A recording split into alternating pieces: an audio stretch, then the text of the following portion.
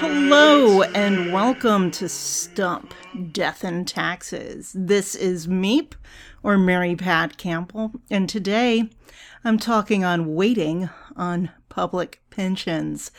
I'm going to be doing a little storytelling today, getting back to how I got involved in all this brouhaha over public pensions. So I'm going back to way back to 2008. So that's not very long ago for some people, 14 years ago, just to explain how I got involved in the disputes and then getting into blogging, because something showed up in my memories on Facebook this week from 2015. On July 9th, 2015, there was a public hearing in Washington, D.C. There's a whole story. I'm going to link to my Live Journal post. And yes, I still have Live Journal. I don't post on it too often. It's mainly personal posts about my chronic pain situation now. But in 2015, I took a day trip to Washington, D.C. to watch people give testimony with regards to changing actuarial standards of practice surrounding assumption setting and valuation of pensions in general, though it was really about public pensions. I had submitted a letter for this hearing, but I did not give any public testimony. I'm not a pension actuary myself. My experience has been with life insurance and annuities. And back in 2008, so I'm going to bring it back to 2008. So I got started in the biz, as it were, in 2003, working at TIAA CREF, now branded TIAA, going back to its roots. That's how it started. TIAA got started by Andrew Carnegie when he realized that a lot of professors did not have any retirement funds whatsoever, had no pensions, and a lot of them could not retire at all. So he came up with the idea that what they could do is put away a certain amount of money. So this was a defined contribution plan into essentially deferred annuities, at which they would guarantee a certain amount of income at a certain age when they retired. So it's deferred income annuities, essentially. So this became the Teachers Insurance and Annuity Association, TIAA. CREF came later on, and I'm not going to tell that story right now. So that got started, I think in the 19-teens, maybe 1920s. By Andrew Carnegie. I came along to the TIAA team in the actuarial department in 2003, and I did a variety of things. And one of the things I had done was build spreadsheets that did illustrations and did comparisons of the annuities, the retirement annuities, which is the core product of TIAA, which are still the fixed deferred income annuities. There's a certain guaranteed amount, but they have fixed interest rates. Now, they may be at the guaranteed amounts. The guaranteed minimum interest rates at the time when I started was 3%, but that had to be reduced because of low interest rates. In any case, I often had to put up illustrations against alternatives for proposals, and in a few cases, there were defined benefit pensions that I had to put it up against. And I noticed there was just no way that a defined contribution with what my assumption sets were, with like, say, a 5% interest rate against something that it looked like they were guaranteeing 8% accumulations. What the heck? How could they guarantee such a thing? And then I was starting to learn in public pensions, because some of these were essentially public pension plans, public universities. And when I realized that what we were being forced to use, like, we couldn't choose higher interest rates because of statutory requirements of what interest rates that we could value the annuities at, but that basically public pensions could choose whatever interest rate they wanted to value their promises. Those weren't annuities per se. They were the defined benefit pension promises. I was a bit flummoxed. Well, come 2008, I was working as a side gig in the spring for the Infinite Actuary doing exam seminars. And so we had an exam seminar. We're at a hotel. We're doing in-person seminars. And so I decided to go find the pension actuaries who were at the exam seminar. So I was an instructor. I was working for the Infinite Actuary. And I went and looked for the pension actuaries, whether or not they were instructors or they were studying for exams, therefore customers of the Infinite Actuary. So this gives you an idea of the kind of person I am. And I went to ask them about this face to face. Of course, I had been asking online about this at the Actuarial Outpost, but I thought I would ask face to face about this situation because I still did not get it. How dare they? I mean, what the heck?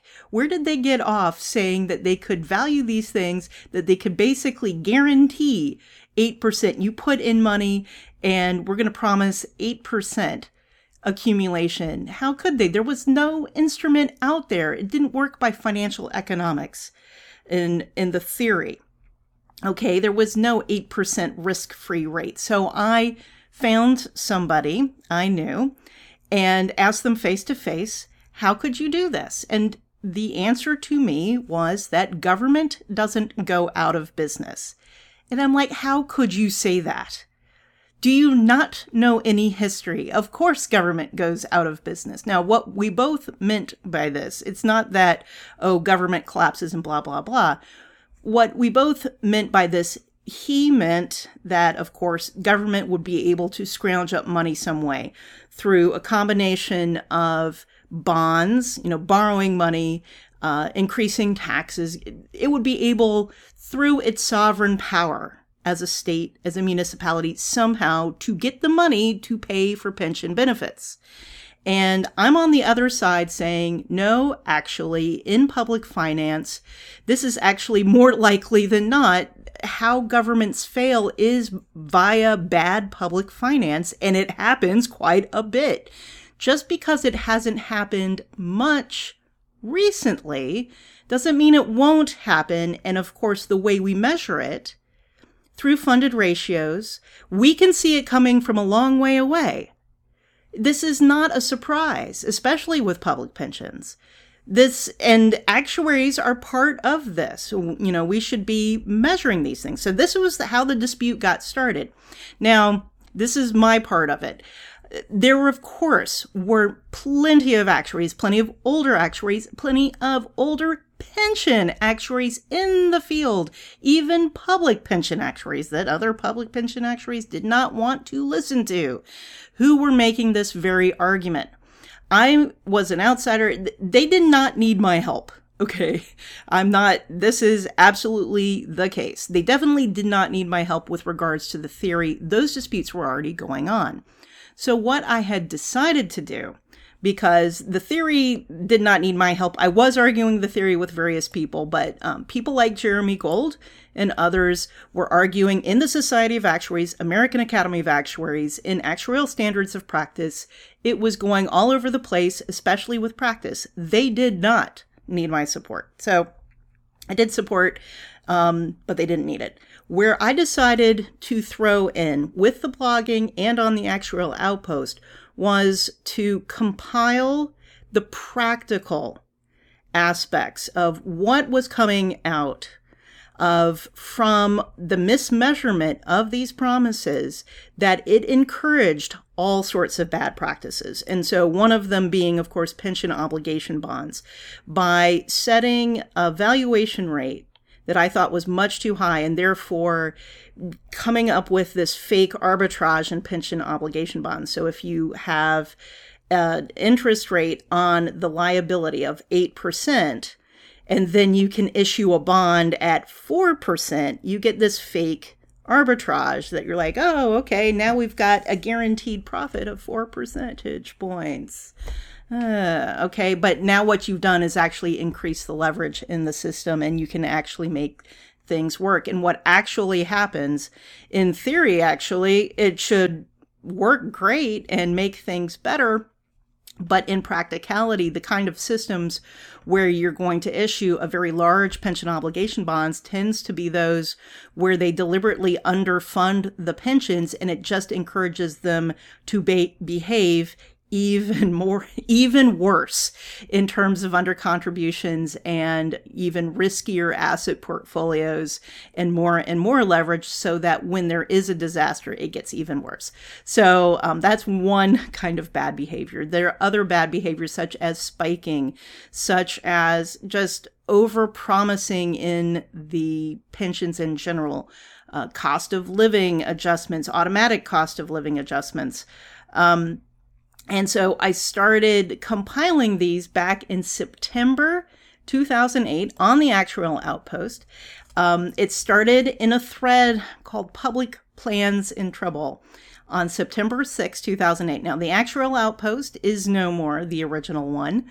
It died in 2020. And I'm just going to read this because I archived these threads for my own purposes.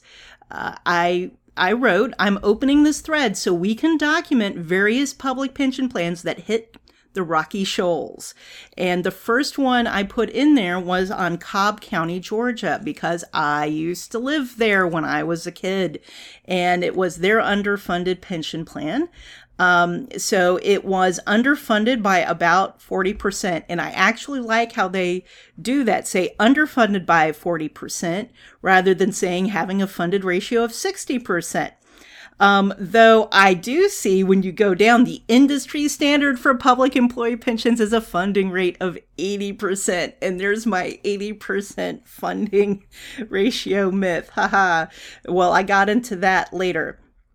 And then the very next post was San Diego retirement. So what happened is over the years, I started that post, and I have a whole bunch of threads. Actually, once I got to, I think, over 1,000 posts in that thread, people said, you really should start a new thread. And Public Plans in Trouble Part 2, I'm going to open that. I started that in January 2010. And then after that, I started each new thread on basically January 1st of each new year. And so that continued into 2020. And so now I have my actuarial news site. I haven't been updating it recently, but I should be getting back into that soon. But there hasn't been a lot of public pension news lately, but that's okay. As I said, these things evolve over time. The way they fail, you can see it coming from a long ways away. In 2015, so this took several years, that there's been disputes back and forth. I was building up my own series of evidence of these are all the bad things that are happening. Meredith Whitney came out with her own little prediction that was very, very premature about all of these plans going bankrupt, which of course they did not, because she was coming from her own place of experience of how corporate bonds, corporations go bankrupt, which is not how municipalities go bankrupt. And it's definitely not how public pensions go bankrupt. What's interesting is John Burry, who is one of the pension bloggers, and not only public pensions, but definitely multi-employer plan pensions. And that's interesting. I've been keeping up with what he's been doing, but he just posted about having potentially a blog hiatus just because there's not been a lot of news going on. And I've noticed the same. It's kind of quiet right now. The fiscal year, so most public plans have a fiscal year that run from June 30th to June 30th, but it does take time and it's summer. A lot of times I don't actually see the reporting on the results until the beginning of September. Just going to say a lot of this stuff moves very slowly. But the thing that I'm really waiting for is for the Actuarial Standard of Practice number 4. That did get updated, did get accepted. It will not go into effect. This is the one where they want an alternative valuation with this kind of risk-free valuation. And this will go into effect February 2023. And that means valuations after that date will include that. So there will be a lag. The reports that occur before that effective date will not necessarily. I mean, of course, actuaries can include it before that ASOP goes into effect. But, a lot of them will not include it unless they absolutely have to. And then they have to come up with, and I think there will be some standard language that will be developed around that. There had been a lot of disputes from various pension actuaries, not only public pension actuaries, of having to explain, what is this number? Well, other actuaries have had to deal with the distinction between statutory reserves and GAAP reserves for other products, especially in life and annuities. We've been able to deal with it, so figure it out. We can help you, but I'm sure they will come up with something, and they had better not, and they know they won't, they had better not come up with, this is if everybody retires at the same time. They know it's not that. They will better not say, though, well, this is assuming that the government can go out of business, because it's not that either. This is not a matter of going concern versus some kind of closed block entity valuation. This is indicating that, when we did this valuation at 8%, at 7.5%, and 7%, etc., we implicitly have a taxpayer or a bondholder put in there, by which we mean that if the assets don't perform at what we assumed, we're assuming we can get more cash to cover that shortfall from taxpayers or from the bondholders by defaulting on them. And, they generally don't make it explicit. I was saying all this time, I'm just fine with saying, okay, you get to value this at a much higher than risk-free rate, but then the difference between, there's some kind of embedded option in there that maybe you won't fulfill your promises. Back in 2015, when we had this public hearing, there was a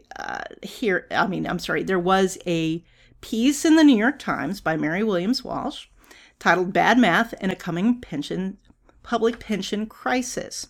And it starts talking about Jim Palermo, who is someone I have written with about Illinois, the small police and fire pensions that were over Illinois. And there had been an actuary who had been doing various small plan valuations over the years using a very strange mortality assumption. And I'm going to read from this 2015 article.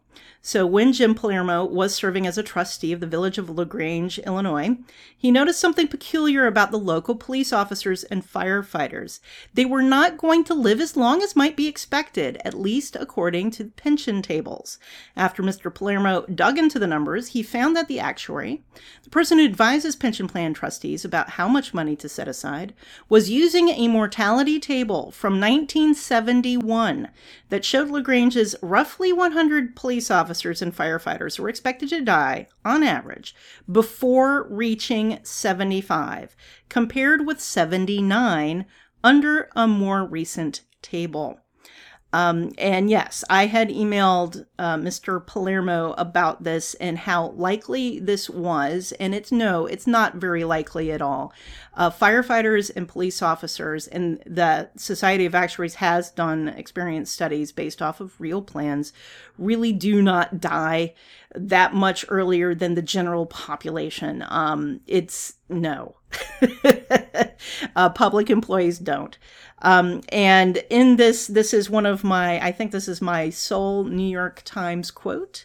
I show up in this, and it's from a letter I had written with regards to the standards, or rather lack of standards that we had surrounding assumptions and valuation. Actuaries make a juicy target, said Mary Pat Campbell. An actuary responded to the board's call for comments. She expressed concern that elected officials were using actuaries to lend respectability to questionable behavior like funding pensions with borrowed money, picking risky investments, and enacting benefit improvements based on lowballed costs. And that's my concern. Now, with the change in actuarial standards, hopefully we're not going to be the ones left holding the bag. We actuaries are a convenient target to blame because we're a very small profession. There's only a few tens of thousands of us in the U.S. compared to how many politicians and how many public employees in the public employee unions. It's very easy to point to the actuaries and say, they told us this would be enough money. No. And actually the actuaries are generally not the ones who set the assumptions. We're definitely not the ones who set the discount rate. It's usually the politicians who set the discount rate. That was one of the many things I discovered over the years in investigating public pensions. So it was very interesting over the years. You have to be very patient, and that's one of the problems with Meredith Whitney and some of the other people coming from faster moving business. To quote musically from a favorite Kitty song that I had, have patience, don't be in such a hurry. When you get impatient, you only start to worry. Remember that God is patient too, and think of all the times when others have to wait for you. Yeah, that was from The Music Machine, which is actually a Catholic kids record from when I was a little kid about the fruits of the Holy Spirit. And you have to be very patient when watching trends for public pensions, and usually for mortality trends as well. So that's how I operate. I'm very patient, and I have to build up these things over long periods of time. While my Substack has only been around since 2020, my personal blog, stump.marypat.org, has been around since 2014. And as I said, I have been watching basically public pension news since September 2008 and building up that body of what's been going on. And I know there are people who have been around longer, doing it for longer. When you watch these trends, you have to build it up over a long period of time to really get a handle on how this works. So that's been Stump, Death and Taxes. See y'all soon.